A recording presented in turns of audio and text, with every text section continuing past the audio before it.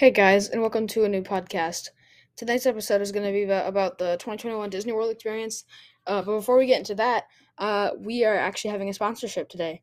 So today's sponsor is SGZ Designs, and SGZ Designs is for small creators to try to make high quality thumbnails and editing, and everything they need to get them high up there on the platform. You can check that out in the link. So I hope you guys enjoyed this episode because it was made possible by SG Designs. All right, let's get in. So earlier this year, specifically Thanksgiving break, I left where I live and I flew down to Florida, and we got to our Contemporary Resort, which is one of the resorts at at uh at Disney World, and people complain about like noise because there's like a few restaurants in there, but in my personal experience, there were like no noise issues at all, and Contemporary was a really nice day. So ignore kind of some other reviews. For me, it was a really nice day, and it was a really nice room too. And we even had a balcony looking out at all of Disney World. But anyway, we actually stayed there for 6 days, and we went to each park. My favorite was probably Hollywood Studios because of the Rock and Roller Coaster and the Tower of Terror and things on that note. So yeah, those are probably my favorite park, but it was a really good experience. The only thing I'd say is that there are some crazy people there. Like some people didn't know what a line was. Like they just said, "Let's go under this rope." And another thing, if you want to get fast passes, you have to wake up at 5:45 in the morning so you can get those fast passes before anyone else can. Um, and yeah, that's Eastern time, and it's even earlier for my time. Uh, you have to wake up very early just to get fast passes so you can get to things. And if you don't get fast passes, then you're gonna end up waiting hours and hours in lines and get like 5 rides a day.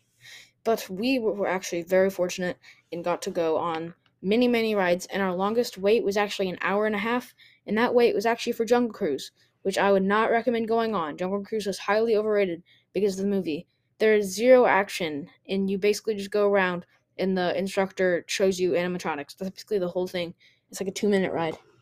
And it's really not what people think it is. It's not like action. There's no action. You just ride around and look at animatronics pretty much. So do not wait any more than 30 minutes for it. That's my advice.